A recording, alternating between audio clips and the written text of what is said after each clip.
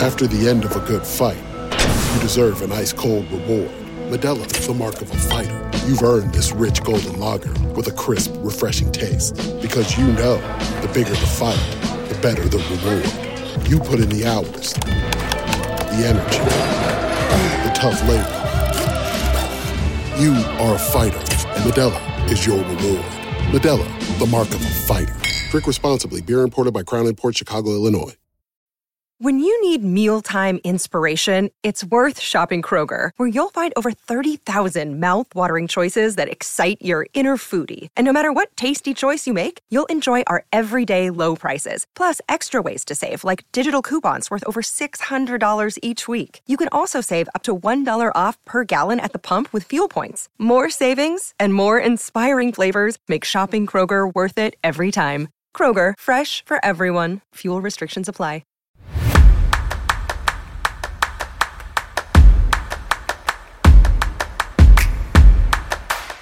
Welcome to this week's edition of the Baseball America College Podcast. I'm Teddy Cahill. Joining me is my colleague Peter Flaherty, and we are here to recap the first week of college baseball and get ready for the second weekend to come here this weekend. I am slightly under the weather. The weather where I am is rainy, but Peter, it's just been great to have college baseball back. The midweek slate was like, I am, as you know, if you've listened to this podcast before, I'm not a big proponent of midweek baseball, but it was just kind of fun to have yeah, it's like 3:00 on a Wednesday, and like we can watch some baseball here, and like I feel like that's like my perfect engagement with midweek baseball. Not like terribly like analyzing every little bit of it, just being like, yeah, more baseball to watch. And there was plenty of baseball over the weekend everywhere except for Florida, where I was. But it was it's just been great to have college baseball back, and to be able to flip on, the old ESPN app anytime I want, basically now, and feel like, well, they're probably gonna be something to watch here. Yeah, you summed it up best. It was so great to have baseball back, whether it was getting out to the yard myself out in Arizona last weekend for the MLB Desert Classic, and then like you, just popping on the ESPN app and flipping through games willy-nilly and trying to keep up with all the action around the country. And then with the midweek slate, it was very on brand to start for just midweek slates. It was weird. There were upsets. There were skies falling reactions on Twitter. So we're all the way back, and I we are back. More excited. We are back. College baseball is back. I had people in my mentions saying that Wake Forest needs to like drop out of number one because they lost on Tuesday night. Like, we're back. We're back, baby. All right, so let's rewind the clock, Peter. Let's go back to last weekend, and we're coming to you a day later. I guess I'll clean this up right now. Like, going forward as the season progresses, we want to get this podcast to you a day earlier than you're getting it right now. I had dental work done this week, and I wanted to make sure that the voice, the mouth, everything was back to full feeling before I went out here and talked for an hour. So it's a little bit longer ago now when we rewind the clock to the weekend, Peter. But one of the tournaments we talked about coming into the weekend, we talked about it as being maybe the biggest thing on opening weekend, was Baseball at the Beach, hosted by Coastal Carolina. And that tournament delivered. If you like runs, there were a lot of runs. If you like home runs, there were a lot of home runs. And Duke really came out of the weekend as one of the biggest winners across the country, certainly the biggest at Baseball at the Beach. But going undefeated, they hit 11 home runs in a blowout win of George Mason. They knocked off Indiana on opening day, and then they finish it off with a nice win against Coastal. Hard not to be impressed by what Duke did. The offense was, for me, the most notable thing. Duke last year really made its bones on the mound, and so it was nice to see them pitching well in an offensive ballpark against some good offenses. It was great to see Jonathan Santucci back out there after he was injured for so much of last year. But it was a very different looking lineup. They brought in a lot of newcomers, just a lot of turnover after last year. They have several grad transfers in their lineup, and they really hit the ball this weekend. And basically, I mean, everyone hit, but like the newcomers really hit. And I thought that was one of the more encouraging signs for Duke this weekend. Like, it's great that they pitched as well as they did, especially in a very offensive environment. But I thought for me, the bigger thing was seeing them swing the bats the way that they did. From this chair, at least, of the teams ranked in the top 25, and I think there's an argument to be made for Oregon State as well, especially after its win yesterday or 2 days ago now over Texas Tech. Duke had the best weekend and loudest weekend of any team, arguably in the country. I think that you hit on it where everyone knew they were going to be able to pitch it with Santucci and Andrew Healy, and now it looks like Andrew Weaver may have established himself as the Sunday guy or third starter. And then they have a loaded bullpen with Fran O'Shell, James Talon, and other pieces. But the question was the offense. There was no doubt the pitching would keep them in a lot of games and win them a lot of games. But in order for them to achieve that high ceiling, guys would have to hit. And they did more than that last weekend. They hit 16 home runs as a team. Most notably, they had that 11 home run onslaught against George Mason. And people look at the 23-5 score over George Mason and maybe slight the Patriots a little and say that, it's just George Mason and Duke is Duke and you're playing in a launch pad at Springsburg Stadium. But George Mason threw Connor Eaton, who's going to be a draft guy this July, and George Mason is fresh off a regional appearance. They return a nice core on offense. Like, they did not beat up on, like, sure, it was a lesser opponent, but it was not it was not a rollover by any means. So I thought that was obviously super impressive. And then they notched the 2 wins over Indiana and Coastal Carolina, respectively. Against Indiana, that was quite the way to start the college baseball season when you get Santucci at 11 a.m. and he came out and looked really good. And they came through with some timely hits, and everyone in that lineup, at least to this point, has hit. The Ivy League transfer that they seem to hit on every season now, that looks to be Logan Bravo. He's a power threat from the right side. He's hit well both of the baseball at the beach tournament and then also yesterday in a nice little midweek win over Liberty. So they're off to a great start. If the offense can sustain this production, I don't think they're going to be hitting 12 home runs, 12 to 15 home runs every weekend. But if they can continue to get contributions from guys up and down the lineup, this team becomes a heck of a lot more dangerous and a heck of a lot more better than I even thought they would be coming into the year. And I thought they would be really good. Coming into the year, we were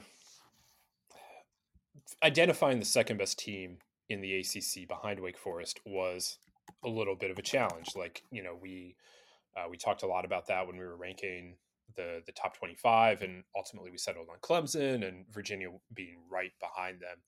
I'm not gonna sit here and say like I've changed my mind. Like, both of those 2 teams are undefeated. However, the big overall point I have here is that we'll get to Wake Forest in a second. Let's just say that they're still the number 1 team. But like, what we have behind them in the ACC is a little bit messy. And I think there's plenty of room for a team like Duke to pop up, and maybe they're going to be ready to do it. The way that they've played the first week of the season has been really impressive. They're going to go away for a little bit here. They played Northwestern this weekend, Akron the following week. We're really not going to think about Duke again until the calendar flips to March and they open ACC play at Wake. But that is a really intriguing series all of a sudden. And, I just think for Duke to be able to start the season, notching the wins that they did, it spoke volumes. And I think it does put them in a little bit of a different conversation as we try and arrange ACC teams here in the early part of the year. Yeah, and it's a little bit down the road, but it's 2 weeks away at this point. But Duke very well could be heading into that Wake Forest series either undefeated or with looking like maybe 1-2 max losses. If they have 2 losses, I'd be surprised even. It's baseball, but like they should not be losing 2 of these games. Right. That's what I was going to say. So they're looking to head into it with a strong record. I know we each have, like you said, we have our opinions on Wake Forest in this minuscule sample size, but that series looks, that's going to be a big time litmus test and barometer for Duke as to where they stack up with Wake, who in their lead up to that series, they also play a bunch of lesser opponents. But again, with what happened on Tuesday, you never know. But again, both of those teams are going to be heading in with really good records, and I think it's going to establish, at least in the early going, the top dog in the ACC. On Coastal, they go 1-2. Not the weekend they would have wanted, especially at home. However, I came away relatively encouraged.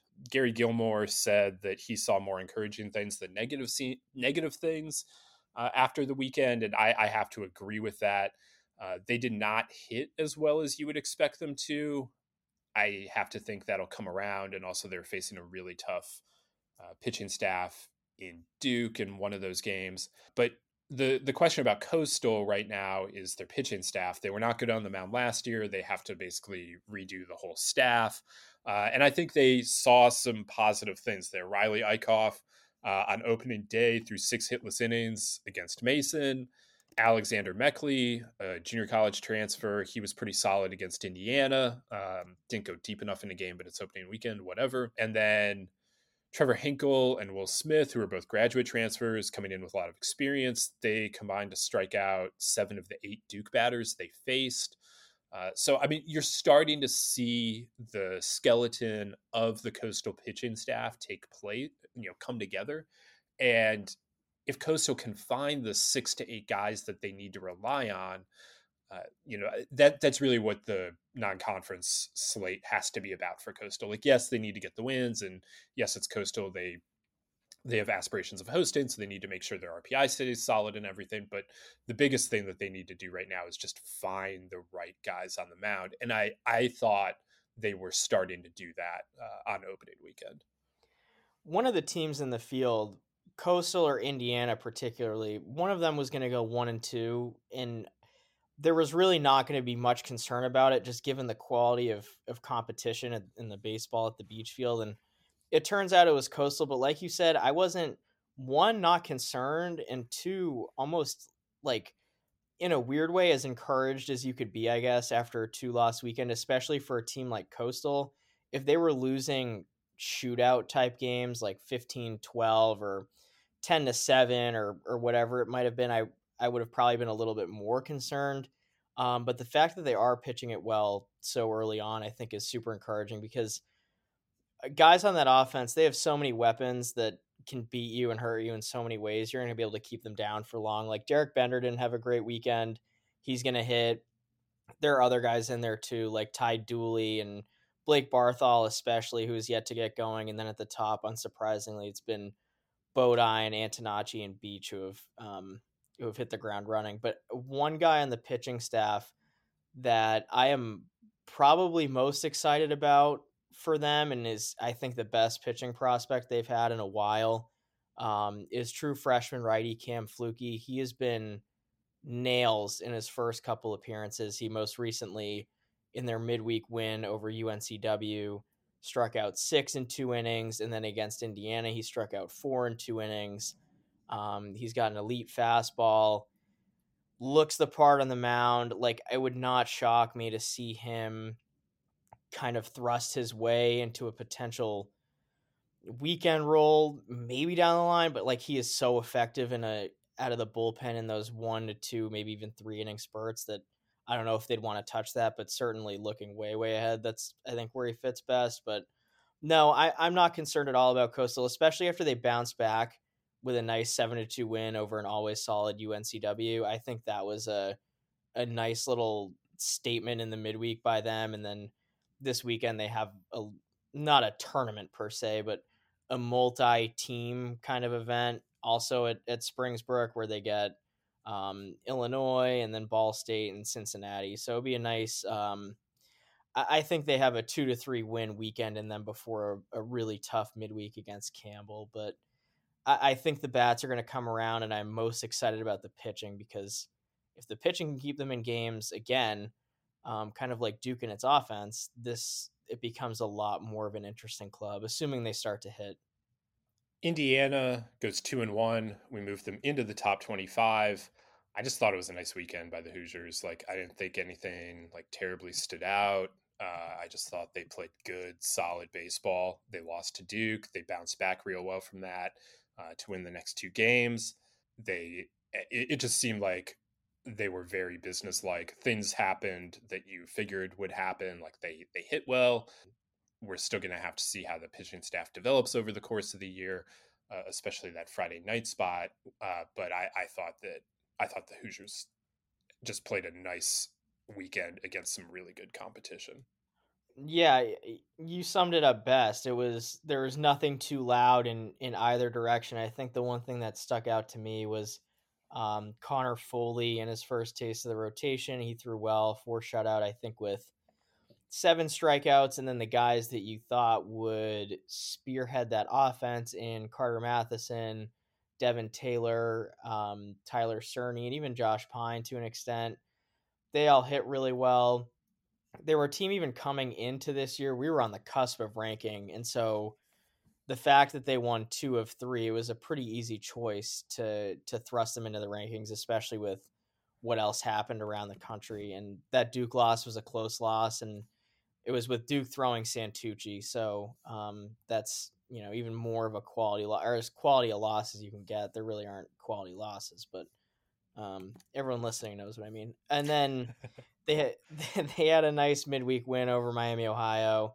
And not to look ahead again to next weekend, but I have that Frisco Classic circled for them because I figured that a series win over Baylor is in the cards for the Hoosiers this weekend, and then assuming a win over Purdue Fort Wayne. And then you look at March 1st to the 3rd where they have Bama, DBU, and Arizona. I think that's going to be a how good are they type of weekend for Indiana. And if they can again, scratch 2 wins out of it, that's going to be a huge testament to the talent that they have. But I'm already confident enough in them as a club. I think that they're certainly, a regional type team, but they played well on both sides of the baseball in Conway. All right, we alluded to Wake Forest a couple times here. Let's dive into the Deeks. Wake Forest played, one of those multi-team things at home on the weekend. Nothing all that interesting happened. Well, I shouldn't say that. They took care of business. They won their 3 games. They did fine. The big thing out of it was Chase Burns looked like the best pitcher in the country. Not terribly surprising in itself, but just really good to see him go out and like average 98 on his fastball in an opening day start. He went out and he went out and did his thing against Illinois, and Wake Forest beats Fordham, Illinois, and Akron. They outscored opponents 28-8. The thing about this weekend though was they didn't hit terribly well, and Peter and I, when we were getting ready to rank teams on Sunday, were like, Wake Forest's offense wasn't really a thing this weekend. But we move on from that.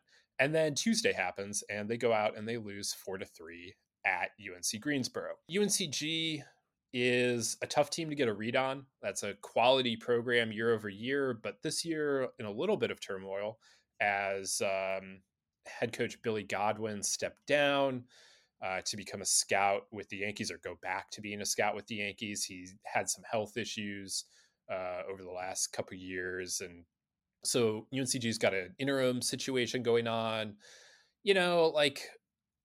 They were not picked well in the SoCon preseason poll, but it's just hard to get a feel for exactly what UNCG is this year. But Wake Forest also just had a tough time on Tuesday night. Their offense right now has not clicked. They're doing a good job of drawing walks. Like on the weekend, they drew 15 walks in those games. They're doing that more than they're getting hits. And early on, you're playing teams. If you're Wake Forest, you play teams from the north. They bring them down, and how ready are those teams to throw strikes? How much do those teams want to throw strikes against you and your supposedly really good offense anyway? So maybe it's a good thing that you're sitting there and taking your walks, but at some point, they need to really start swinging the bats. And we're 4 games in. I'm not freaking out by any means. However, they're going to need to find some offense, because part of, like, they have the best rotation arguably in the country. They have the makings again of having the best pitching staff in the country. They do need to score runs at a relatively high level if they want to be the number 1 team in the country. Yeah, and this past weekend they were 3-0. They were out hit by both Fordham and Illinois. I think the story of the weekend for them, though, was obviously Chase Burns, who, like you said, was outstanding, and just the stuff he flashed was super, super loud. But it was a little like you said, it's so early to be so reactionary, and it's a supremely talented lineup. Like, I have the utmost confidence that guys like Nick Kurtz and Seaver King are going to start to hit. Merrick Houston will produce more than he has been. But I certainly did not have them being out hit in their first 3 of 4 games. That included Illinois, Akron, Fordham, and UNCG. And then the loss to UNCG, they were held to just 4 hits. And like you said, UNCG is it's a strong team on an annual basis. But at least early on, like, you know, that's not a team that's going to out hit you 5-4, at least with Wake. But I'm not going to change my tune yet on the Deacs. That would be just irresponsible given the talent they have and just how early it is. But I'm very interested to see how this lineup comes into form, if it comes into form, in the next week and a half to 2 weeks before ACC play starts, because in looking at the schedule, it is competition that they should seemingly roll through. But I will most be encouraged if I see a couple of those offensive outbursts that I think everyone was kind of waiting for this weekend. I think that going into the year, at least in looking at their first weekend, people were expecting a fireworks show at the Couch, and they kind of got it a little bit on Sunday against Akron. But again, out hit by Fordham, out hit by Illinois, lost to UNCG. I'm just very curious to see how they look going forward, because the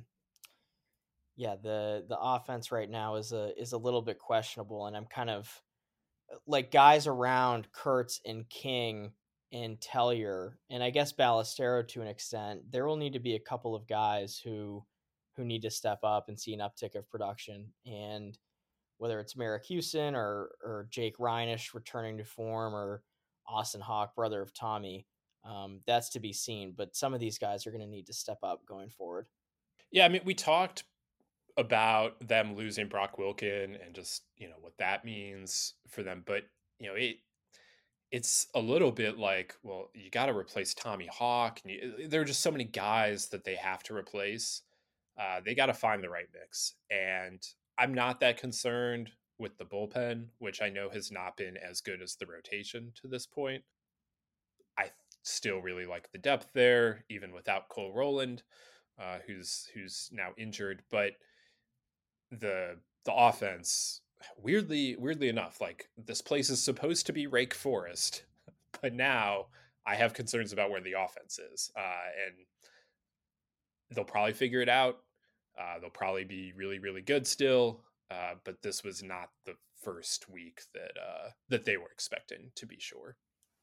No, not at all. And again, I am confident in them figuring it out. There's too much talent there not to, and I think that once Kurtz and King start to find it a little bit, that's going to provide a huge boost. But I am really, really curious to see who ends up being like the Lucas Costello equivalent or Adam Cesare equivalent of this year's team, because those guys were maybe a little bit underrated when it came to prospect status, but they were key pieces and productive pieces at that for last year's team. And I don't think that they make it as far as they do without those guys. So I will be watching the Deacs closer than I thought I would have to be watching them against teams like Dayton, UNC-A&T, and Binghamton going forward. Yeah, I mean, that's a tough thing. Like, you lose guys like that, in the portal, like Danny Corona going to Missouri, Cesare transferring as well. Like, you just kind of assume like, well, there's a reason why they're transferring. Like they wanted to play a position that they're not going to get the opportunity to play or whatever it is. But you just assume Wake Forest is going to be okay without him. But those are a lot of at-bats that have to be replaced. And like you said, Peter, now something to watch early on.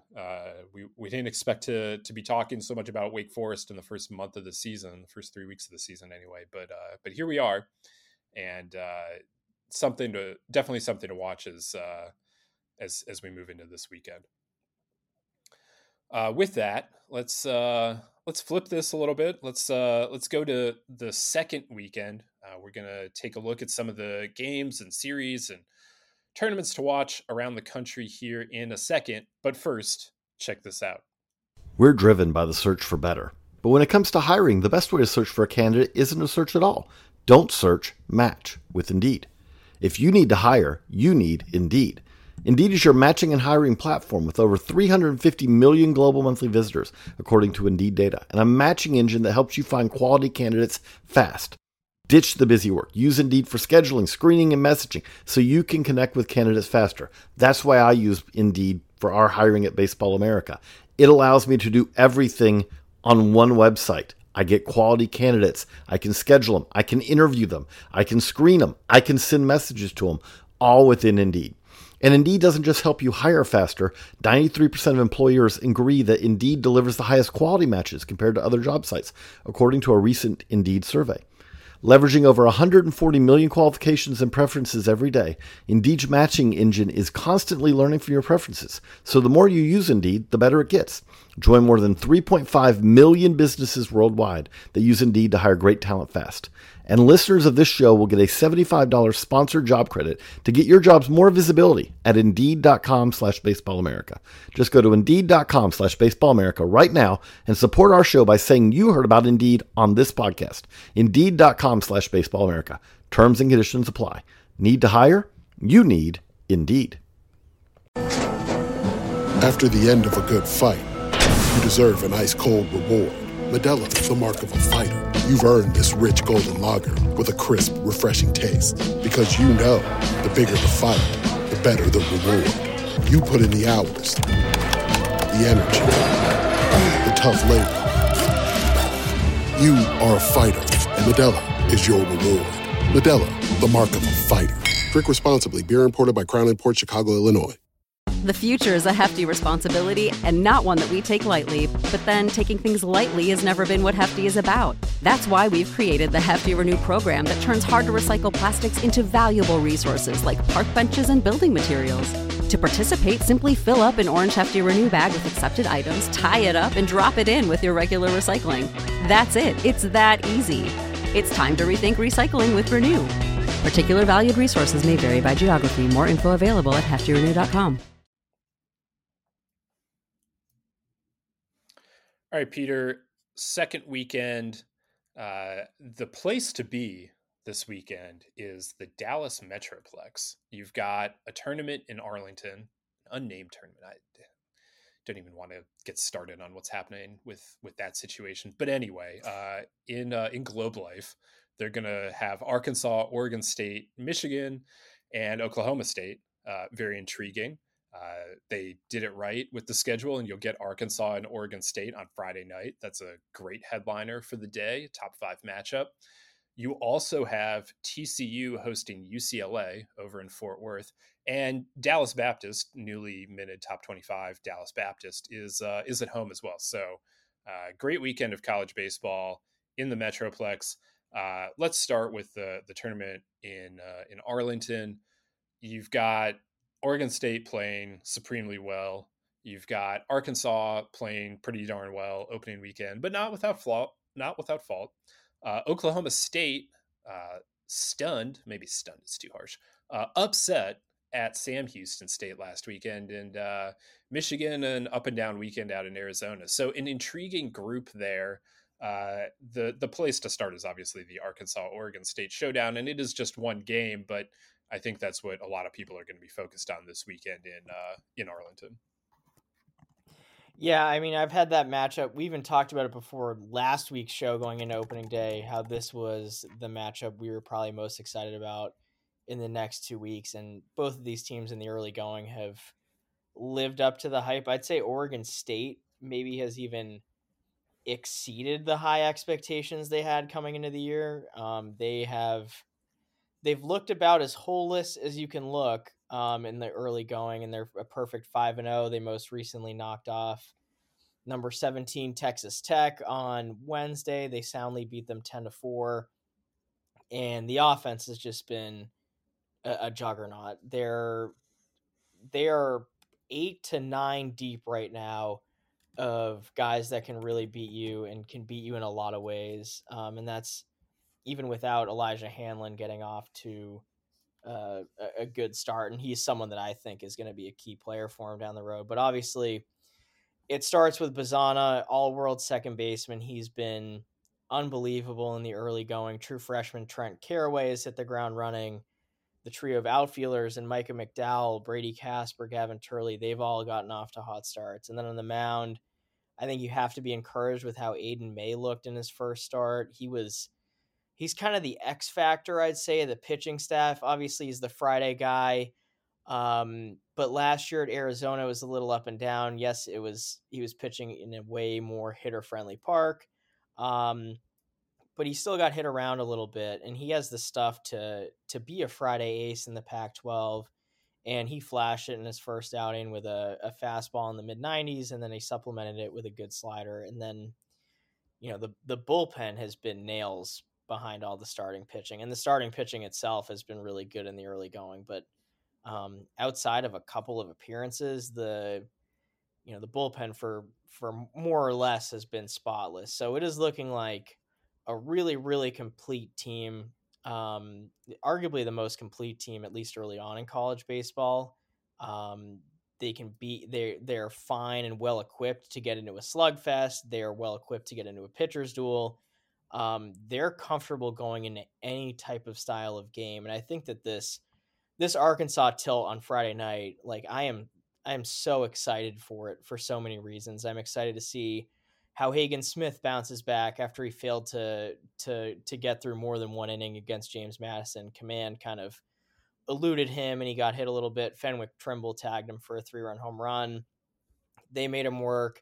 I'm not concerned about anyone after one start, but obviously it was eyebrow raising to see Hagen Smith get off to that kind of start. But I mean, this is as good of a test as he can get. So I'm curious to see how he bounces back. Arkansas, outside of a kind of a dud of a game where they fell flat against James Madison on Sunday, they're 3-1.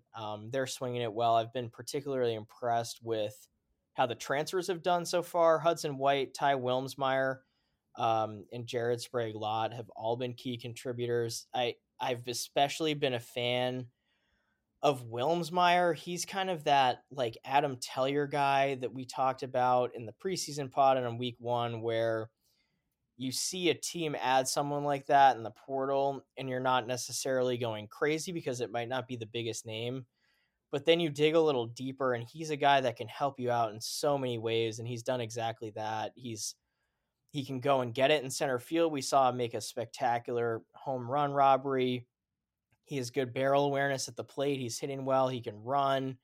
Like his fingerprints are going to be all over the box score game in and game out. Vaheva Aloy has shown flashes. So this is a big time showdown in Arlington that I think is, at least in the early going, like I think it'll tell me a little bit about each club. I'm also just a little curious. In both cases, this is going to be their first time on the big stage this year. They certainly have big crowds in Fayetteville, and Oregon State draws a ton of people in Surprise. But like this is going to be a little bit different. There's going to be a lot of heat there from a scouting standpoint. You're in a big league ballpark. Just like who manages the environment better, I think is going to be key here. But nice solid opening weeks for both of these teams, and things ratchet up a little bit here in Globe Life. Oklahoma State did not have a nice solid opening week. They got beat at Sam Houston State twice in the first 2 days of that series. They bounced back nicely in the finale and really got a get right win, and then they beat Abilene Christian on Wednesday. So like that's all well and good. I actually came away a little bit encouraged considering the results. We ranked Oklahoma State. We were maybe I don't know if we're totally out on a limb. I don't know who else joined us in ranking Oklahoma State coming into the year. But like the big question about them was how are they going to pitch? Well, they actually pitched pretty well at Sam Houston.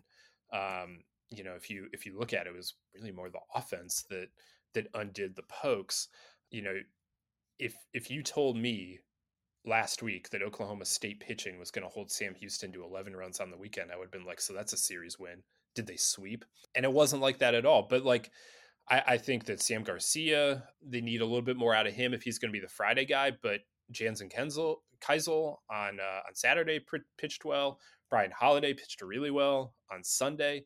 If like that rotation can settle in like that, I think that I'm not worried about where Oklahoma State is at all. This weekend's going to be a tough test for them, no doubt. They start with Michigan, but then they got to play Arkansas and Oregon State. But I long term, I feel okay about where the Cowboys are. It's a little bit of kind of how how we feel about Coastal to an extent, at least after the first weekend in midweek. The bats were quiet, but they did pitch well, which, like you said, was the biggest concern coming into the year. I'm curious to see where he ends up on the weekends going forward because Jansen Keisel is the best arm on that staff. He has the best stuff. He's obviously the most highly touted draft guy. But I'm curious if there's any reshuffling because he looks the part and has the stuff to boot to be a Friday guy. And then going forward again, the key for them to achieve their upside is the offense coming around, which to this point I'm not overly concerned about. I think Nolan Schubart, like he's got to clean up the swing and miss. There's no doubt about it. But I mean, I think he's going to hit way better than the 250 clip he is going right now. Carson Bench is off to a great start. Lane Forsythe, Mississippi State transfer, is also off to a good start. Like there are guys that are contributing. They just really haven't produced runs at a high clip. They've only hit 3 home runs. They're typically a team that kind of can beat you with a long ball. So I'm curious to see how someone like Keisel, who I think is lined up to throw against Oregon State, and then you have Brian Holiday against Arkansas, if they can come away if they come away with 2 wins, if they can somehow come away with a series win, an equivalent of a series win this weekend, I think that's a huge way for them to right the ship early on because I still think it's a good team. I'm with you that we may have gone out on a little bit of a limb in ranking them. I don't think anyone else joined us as far as I know.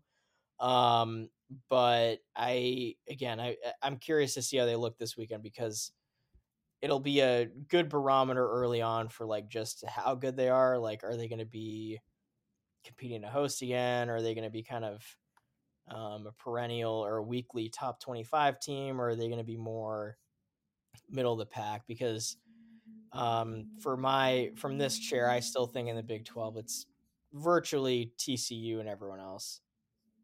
Now, briefly here on Michigan, they split a 4-game series against Western Michigan in Arizona. That's not encouraging. The 2 losses were in extra innings. I guess you can take that as mildly encouraging. Western Michigan, I think, was picked 3rd in the MAC preseason poll, so I'm never going to disparage MAC baseball. However, Michigan needs to be better this weekend, and they've got to be better on the mound, or this is not going to be good for them. I was not sure what to make of the Wolverines coming into this season. Opening weekend did nothing to encourage me, I would say. They got to find answers here in a hurry because after this weekend, they're going to California and for the whole week.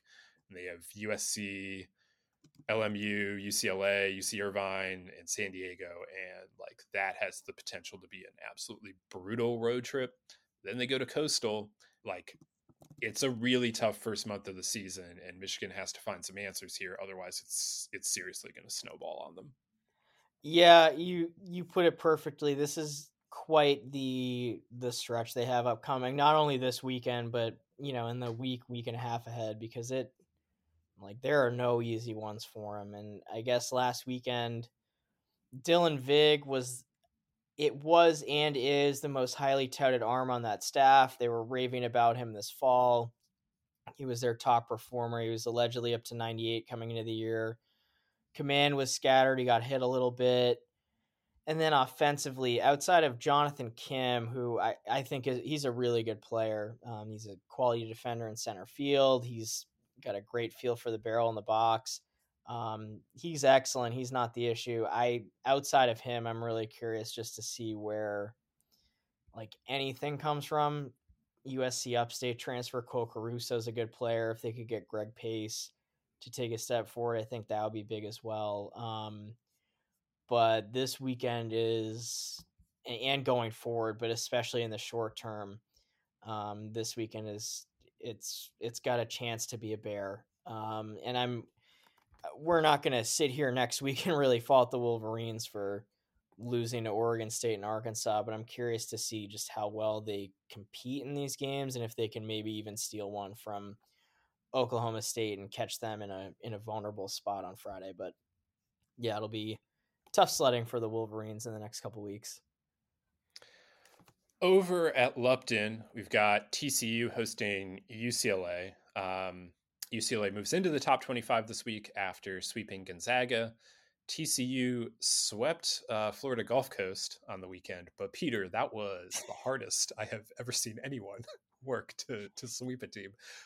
Gulf Coast had TCU on upset alert like all weekend long, was not able to pull it off. The bullpen faltered, but like if they were 6-inning games, man, like the Eagles were all over it.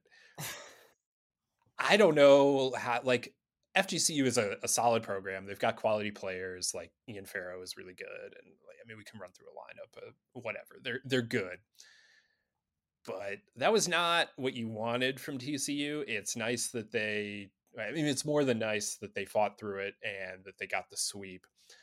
But they're going to have to play a lot better, not only this weekend, but going forward if they're going to figure it out. I mean, obviously, learn your lessons and wins, like, for sure. But for a team that was tabbed as the Big 12 favorites, like, that was not the opening weekend anybody thought was coming. And the heavy favorites at that, like the chatter in the preseason, and even like still now, it's really just when you're talking about the Big 12, it's TCU and everyone else. And I think, yeah, like I'm the only Texas believer out here. I feel like, they're number 2. Like everyone has them as like, well, that's the second best team in the Big 12. But it's like, well, but like they're so far away from where TCU is. And I'm like, I don't know, man. Like I really like the Horns, but like, yes, like that is definitely the perception of the league right now. And like Texas Tech is like, well, they're a nice team. And well, maybe Kansas State will do something, but it's like, nobody is talking that way about TCU. It's like, yeah, Omaha, man, like, that's where TCU is supposed to be. Right, exactly. And like you said, and it was such a perfect point. Like you want to learn your lessons and wins, and they're at the end of the day they're 4-0, which is all that matters. But this is about as hard, I think, as a team can make 4-0 look. Like on Friday, they went down 6 runs and came back to win in walk-off fashion, and I was like, wow, that's a nice win. And then they go down 6 runs again on Saturday. I'm like, wow, FGCU is gonna steal one here. And then they blow another lead, and then they were down 6-5 in the 6th on Sunday, and then they scored six runs in the 6th to complete the sweep. The offense hasn't been the issue. They're hitting almost 350 as a team. They've laced 18 extra base hits. They're getting contributions everywhere. Anthony Silva and Carson Bowen are guys that unsurprisingly have hit well in the early going, but I think the story so far is true freshman Chase Brunson. He's 7 for 13 with 5 RBIs and his 4 extra base hits are tops on the roster. But I think I will most be paying attention to how the rotation responds after a tough opening weekend. Cole Klecker and Peyton Tolley, they both allowed 4 runs in their 3 innings pitched. Zach Morris allowed 4 runs in as many innings. The bullpen is kind of the bright spot. Obviously, like unsurprisingly, Ben Abel has been lights out. He's 2 for 2 in save opportunities. He looks how everyone thought he would look, like one of the best closers in the country. And then Zach Coyer has also spun 4 2/3 shutout innings. But like this weekend, if I don't even know how much of an upset you can call it, but like if there's a team on upset watch, at least for me, in terms of like losing a series and a standalone series, it's probably TCU, because UCLA was an intriguing team coming into the season for a lot of reasons. Obviously, the freshman class is the best in the country. We have them ranked as such. And then they have they had coming into the year, and still do, obviously, interesting pieces outside of the star freshmen, but the question was going to be how they performed, namely like Cody Schreier, who was a little bit injury ridden in 2023. He had a great first weekend. He went 7 for 12.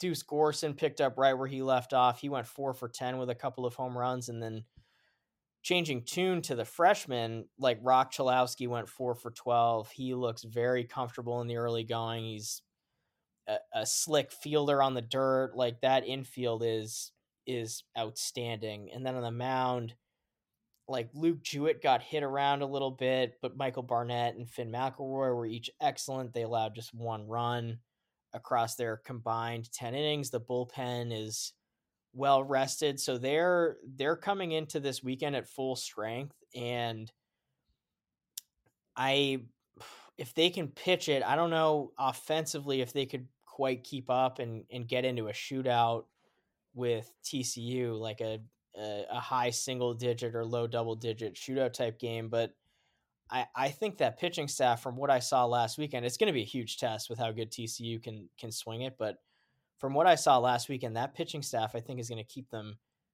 in games this weekend, obviously, and then going forward in a Pac-12 that from where I sit, outside of Oregon State, I think not the be that Pac-12, good. you could slice it any way you want at this stage. Yeah, I mean, the Pac-12 did not have a great opening weekend. UW went to Long Beach and didn't win a game. USC looked bad in Arizona. Oregon looked fine. Stanford loses a series to Fullerton. Like, we're not going to overreact to one weekend, but it was not like, oh boy, look at the Pac-12. So yeah, like there's room for them. And I don't know how good Gonzaga is this year. That's TBD. But I know what they are as a program. They're usually a solid team. And so I feel good about what UCLA accomplished. And I think that it was notable how well that they pitched, because weirdly, the strength of this UCLA team, at least from a depth standpoint, is the offense. Like, we are used to John Savage having, all pitching and defense teams, and not being like an offensive juggernaut by any means. But they actually have, they got a really good lineup. And yeah, I don't know if they can keep up with TCU, but also they might be able to, just given TCU's own struggles on the mound, and Lupton plays relatively offensive. So if they have to get into one of those 10-9 games, the way that TCU was playing them last weekend, like UCLA might be able to be there. But like, that's not the kind of baseball UCLA really wants to play. And I think that makes it all the more intriguing for TCU, because UCLA is not going to make mistakes and gift them runs. So TCU is really going to have to go out and earn it this weekend. And I think that makes for a really fantastic series, and one that should be pretty interesting just from the contrast of styles and everything. We got ECU and UNC. This is a cross-state series. They're playing one game in Chapel Hill, one game in Fayetteville at the minor league stadium, and one game in Greenville. ECU swept Rider over the weekend. They took a midweek loss at Campbell. UNC has been rolling against lesser competition to this point. Love this rivalry showdown. Really interested to see both of these teams. I'm looking forward to learning more about UNC. ECU, great opportunity here. They played a better team, given that Rider was an NCAA tournament team a year ago, but also like a step up in competition this weekend, to be sure. The big news from really around college baseball, but certainly from ECU over the weekend, was Parker Byrd, who made his collegiate debut like 19 months after a boating accident that he had to have, I think it's 22 surgeries in 45 days, ultimately including partial amputation of his right leg.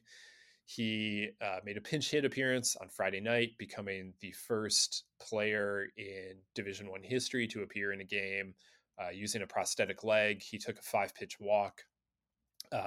Very emotional moment for not just him, but really everyone in Greenville. His teammates have, some of them were on the boat with him when he had that accident before his freshman year. I mean, ECU's done an incredible job of helping him through this recovery and standing by him and all like that. And it was a really cool scene to see in Greenville on Friday night.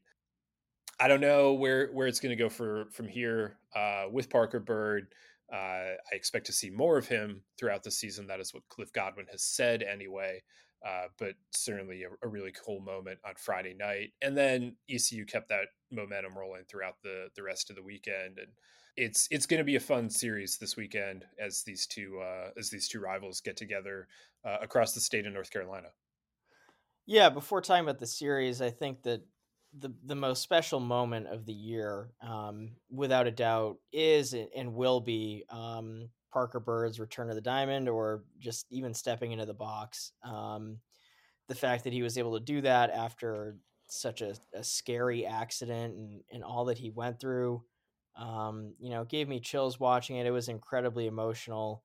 It speaks to the toughness of him and how hard he works, and the fact that he was able to get back into the box was absolutely incredible. So I am really looking forward to seeing a lot more of Parker Byrd, and he is an invaluable member of that ECU team, both on and off the field. So I'm really excited to see how he contributes in his 3 to 4 years with the Pirates. But going to the baseball itself this weekend, I'm really, really fired up.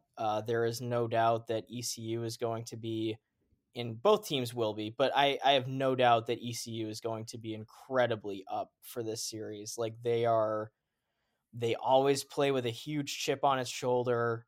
They always want to beat like the bigger schools, and especially the bigger schools in the state like UNC and NC State. And I think that they have a golden opportunity here to get a bounce back series win after a hard fought 1-run loss to Campbell, which was a really well played game on both sides. But that 1-2 punch they have of Trey Savage and Zach Root is dynamic. And then at the dish, they've got the offense has kind of been spearheaded at this point by Jacob Jenkins Coart, who I've been encouraged with his start after a little bit of a dip in production as a sophomore. Nothing that was crazy or eyebrow raising, just it was a fall off from where he was as a freshman, but he's hit the ground running. Carter Cunningham is swinging the bat well. But they can early on, they're really, really throwing the ball well on the mound. I know that they lost, I think 7-6 it was to Campbell, but their team ERA right now is 1.29. They've allowed just 5 earned runs. Again, it starts with the Savage and Root, but they've got a bevy of weapons in the bullpen as well who have been throwing it well and can throw it well. And then flipping to UNC, like you said, they're 4-0. It's been less stiff competition, I think. Like you said, Rider was a regional team. Wagner was not a regional team. They cruised to a sweep. They scored 46 runs across 3 games, and then they had a nice 8-7 win over Elon. And Elon is, again, they're always a quality team, and that's by no means an easy win to get on a midweek. So that was a nice win. And then offensively, like like that whole lineup is raking right now. They're hitting 362. They're averaging 4 extra base hits a game. Casey Cook is 10 for his first 16. Alberto Zuna's blasted a couple of bombs, and then Parks Harbor, Georgia transfer, has been really good in the early going. And then obviously you can't forget about Vance Honeycutt, all-world defender in center field. Some question marks at the plate, but he's got 3 home runs to his name already. He's flashes plus power. And then I was curious to see how the pitching staff kind of took shape after they were dealt a tough blow when Jake Knapp was ruled out for the season. But on opening weekend, in his absence, a pair of freshmen I thought had really, productive starts, especially Folger Bose. He allowed just 1 run in 5 innings, and then Nolan Johnson looked okay in 2 2/3 innings. He's someone I think that they can feel confident about going forward. And then in the bullpen, Dalton Pence has kind of been their go-to guy. But I'm super, super excited for this series. I love, when in-state rivals face off, and then obviously you have a ranked matchup with number 15 ECU and number 16 UNC. It's sure to be a very, not high tension, but very, I think, high energy series. I kind of lean towards the Pirates here, taking 2 of 3. I like the pitching staff a lot. I'd give him the edge on the mound, and I think the offense is going to be able to hit enough to lead him to a series win. I think that's fair. We had ECU ahead in the preseason for a reason. I am really encouraged by I'm just feeling a lot better about UNC right now, and that's completely unfair because just because ECU lost to Campbell, okay, that's fine. It's a midweek loss at Campbell, whatever. But just what UNC did coming out of the gate was really impressive. We can say Wagner is not that great, and that's probably true. But a lot of teams played teams that aren't that great, and they didn't do what UNC did. So I was very impressed by UNC's weekend, and I am really intrigued to see them against better competition and against better pitching, because that is what they're going to face this weekend in ECU. Last one that I wanted to focus on here is whatever they're calling this tournament in Jacksonville. Jax College Classic. You can't say Jacksonville, it's Jax. It's Jax. It is hosted by the AA Jacksonville Jumbo Shrimp in that ballpark. And you've got Virginia going down. You've got Auburn, Iowa, and Wichita State. I think this field is really, really intriguing. Obviously, we're high on Auburn with them in the top 25. I'd like Oklahoma State. I don't know how many people joined us in that one. But Auburn looked really good against Eastern Kentucky, and I feel good about it. Joseph Gonzalez pitched well in his return. He hadn't pitched in a year, at least in a competitive environment. He looked really good on opening weekend. UVA took care of business. I mean, UVA plays well at home. What am I supposed to say about that? Wichita State, coming in, first-year coach in Brian Green, a lot of intrigue there. And then Iowa had a nice first week. Brody Brecht did Brody Brecht things. He threw 101.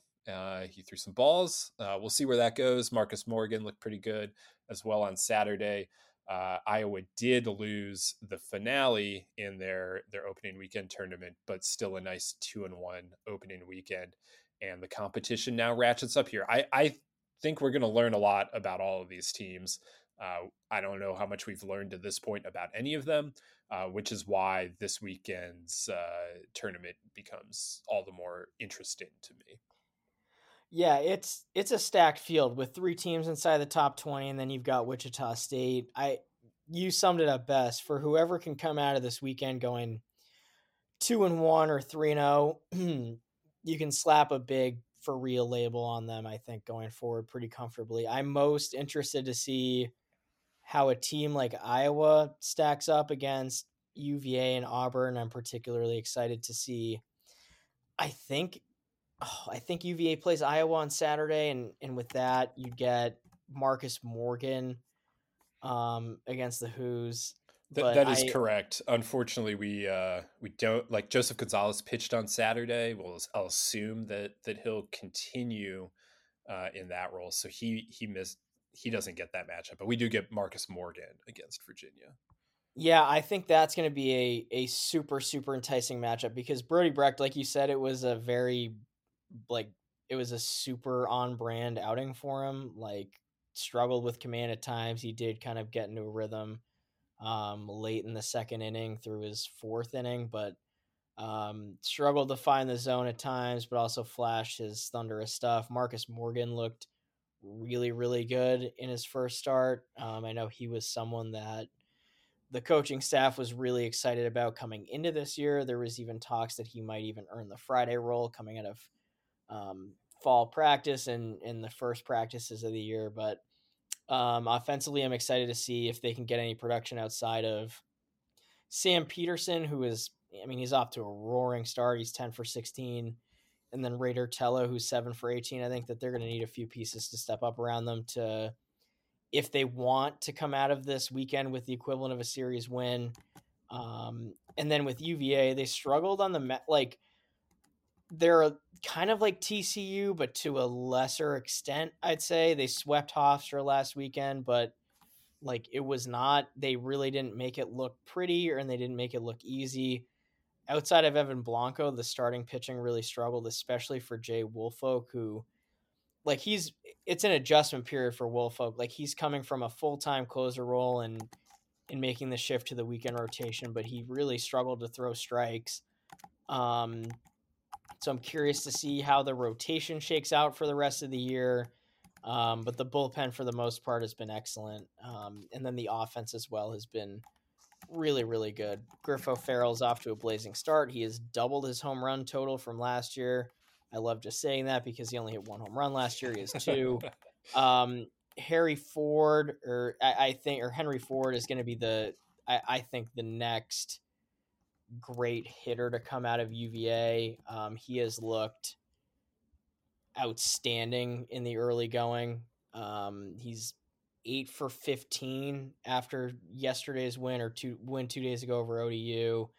Big 6'5" kid, super physical. And then Harrison Didowick, who was our pick to click for the Who's, he's also off to a great start. So I think that, again, like, for so many of these teams, it is they're going to have a couple of big tests. And then with Auburn, they're also 4-0.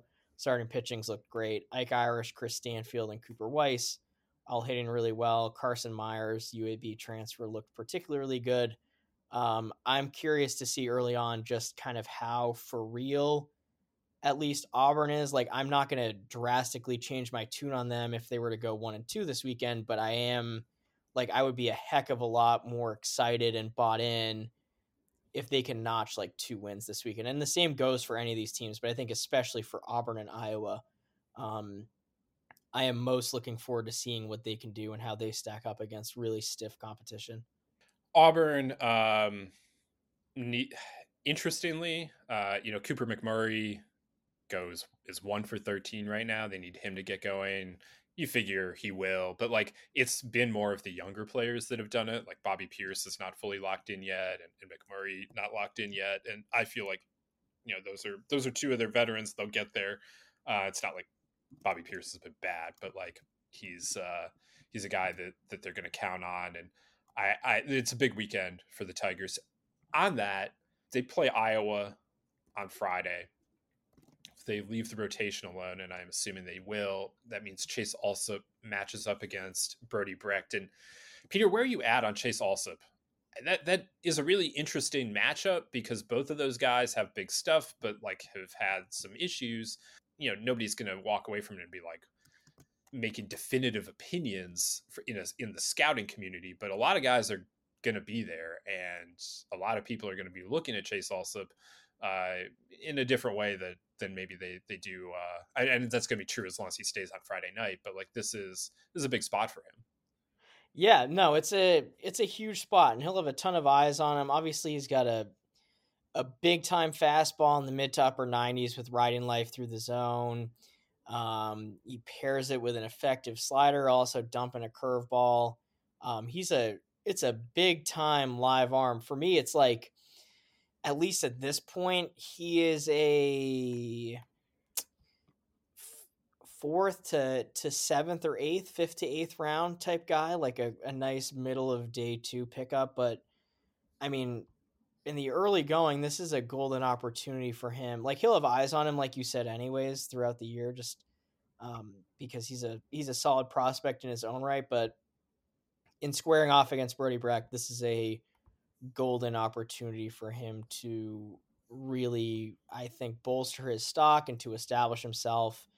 And then with Brecht, like the question, the $1 million question, multi-million dollar question, I guess, is if he's a starter or a reliever. And I know that in the offseason, there was encouragement in the strike throwing department. He developed his arsenal a little bit more.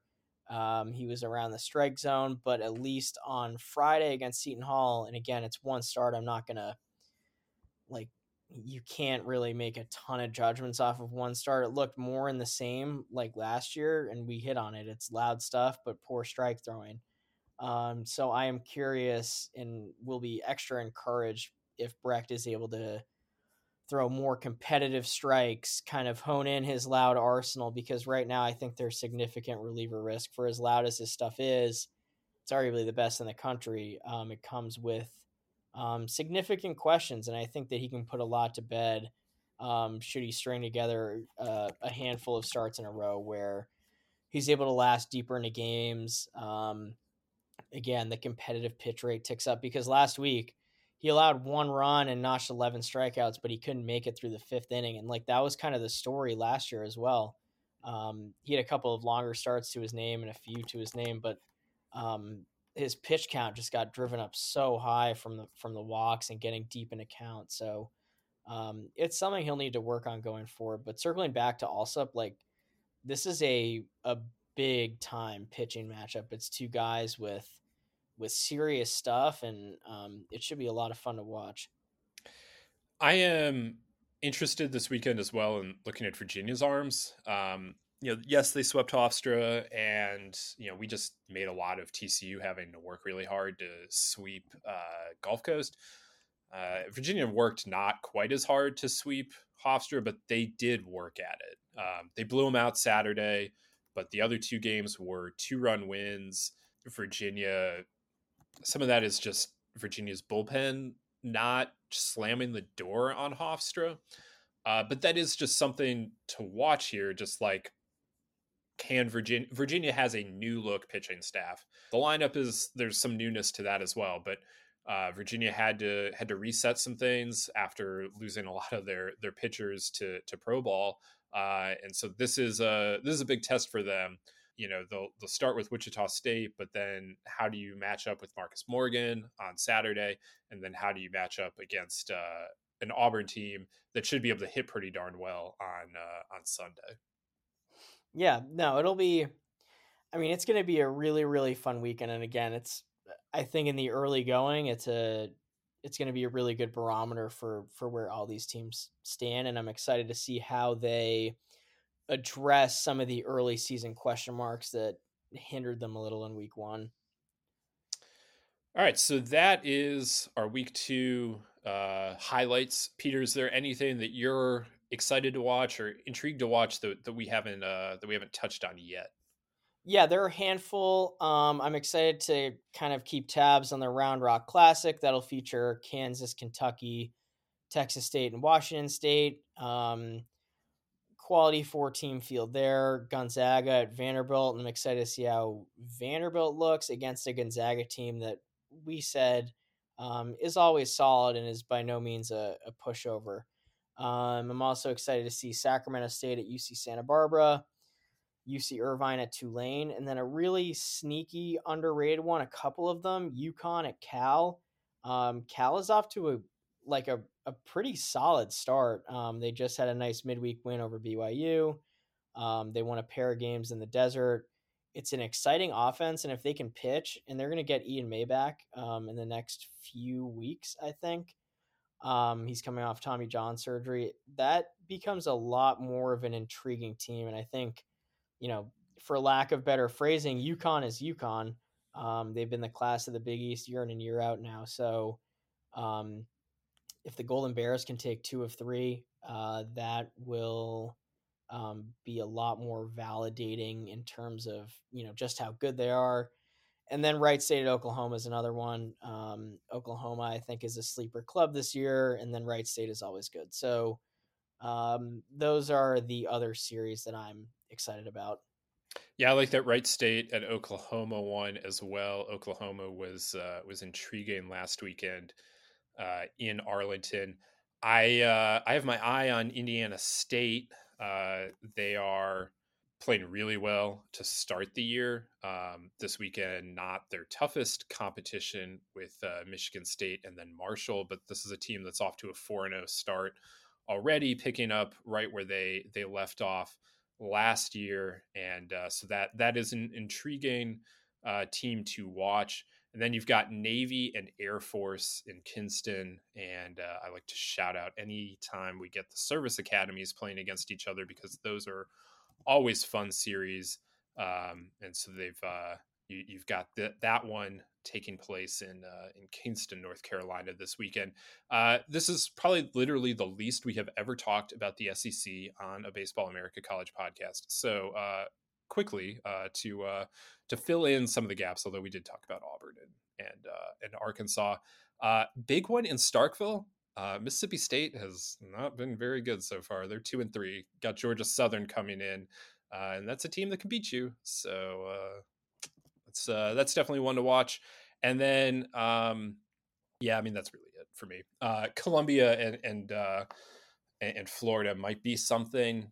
Florida went 0-1 last weekend in a goofy rained out weekend. They lost on Friday to St. John's. Now they got a different team coming down from New York.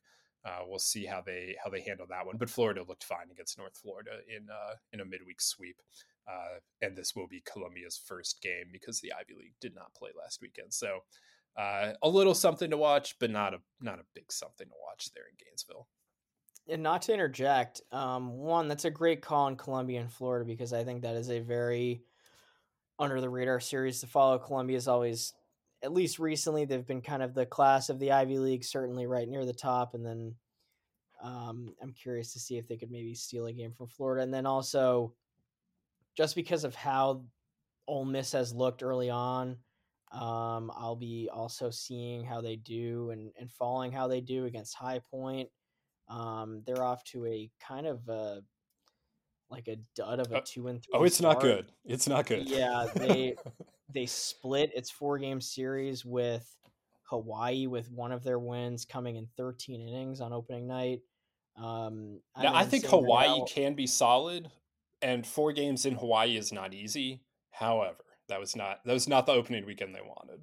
Right, it's not a terrible loss. Just how the midweek loss to Arkansas State is also that's not a game you want to be losing by any means, but Arkansas State looks to be pretty good this year. But again, you lose 4-2, you get out hit, you get held to 5 hits. I will be very curious to see how they look this weekend at High Point and if they can kind of right the ship a little bit. We're watching the Mississippi schools, not for the reasons we typically watch the Mississippi schools, I would say, but we're watching them. And then, I mean, if we're talking Mississippi here, Southern Miss, a really intriguing series with Missouri State this weekend. So that's actually the best series of the big 3 in Mississippi. Watch all of them. All 3 of those have a lot of intrigue around them, I would say. All right, that's a podcast. Thank you all for joining us. We're looking forward to another great weekend of college baseball. Make sure to follow along on Twitter. I'm at Ted Cahill. Peter's at Peter G. Flaherty. We'll have plenty to read over at baseballamerica.com, both throughout the weekend and then next week when we have a new edition of the Top 25 off the bat and the College Hot Sheet, which also made its return this week with Peter and Carlos taking the lead on that one.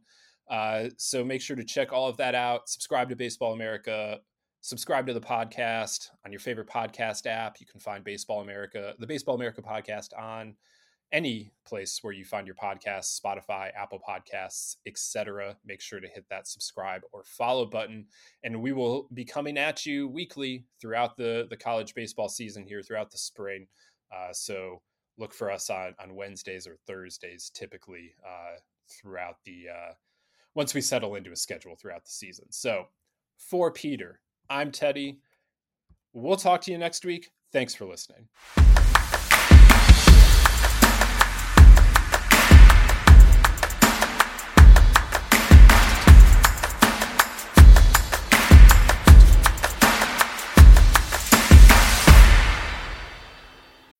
When you need mealtime inspiration, it's worth shopping Kroger, where you'll find over 30,000 mouth-watering choices that excite your inner foodie. And no matter what tasty choice you make, you'll enjoy our everyday low prices, plus extra ways to save, like digital coupons worth over $600 each week. You can also save up to $1 off per gallon at the pump with fuel points. More savings and more inspiring flavors make shopping Kroger worth it every time. Kroger, fresh for everyone. Fuel restrictions apply.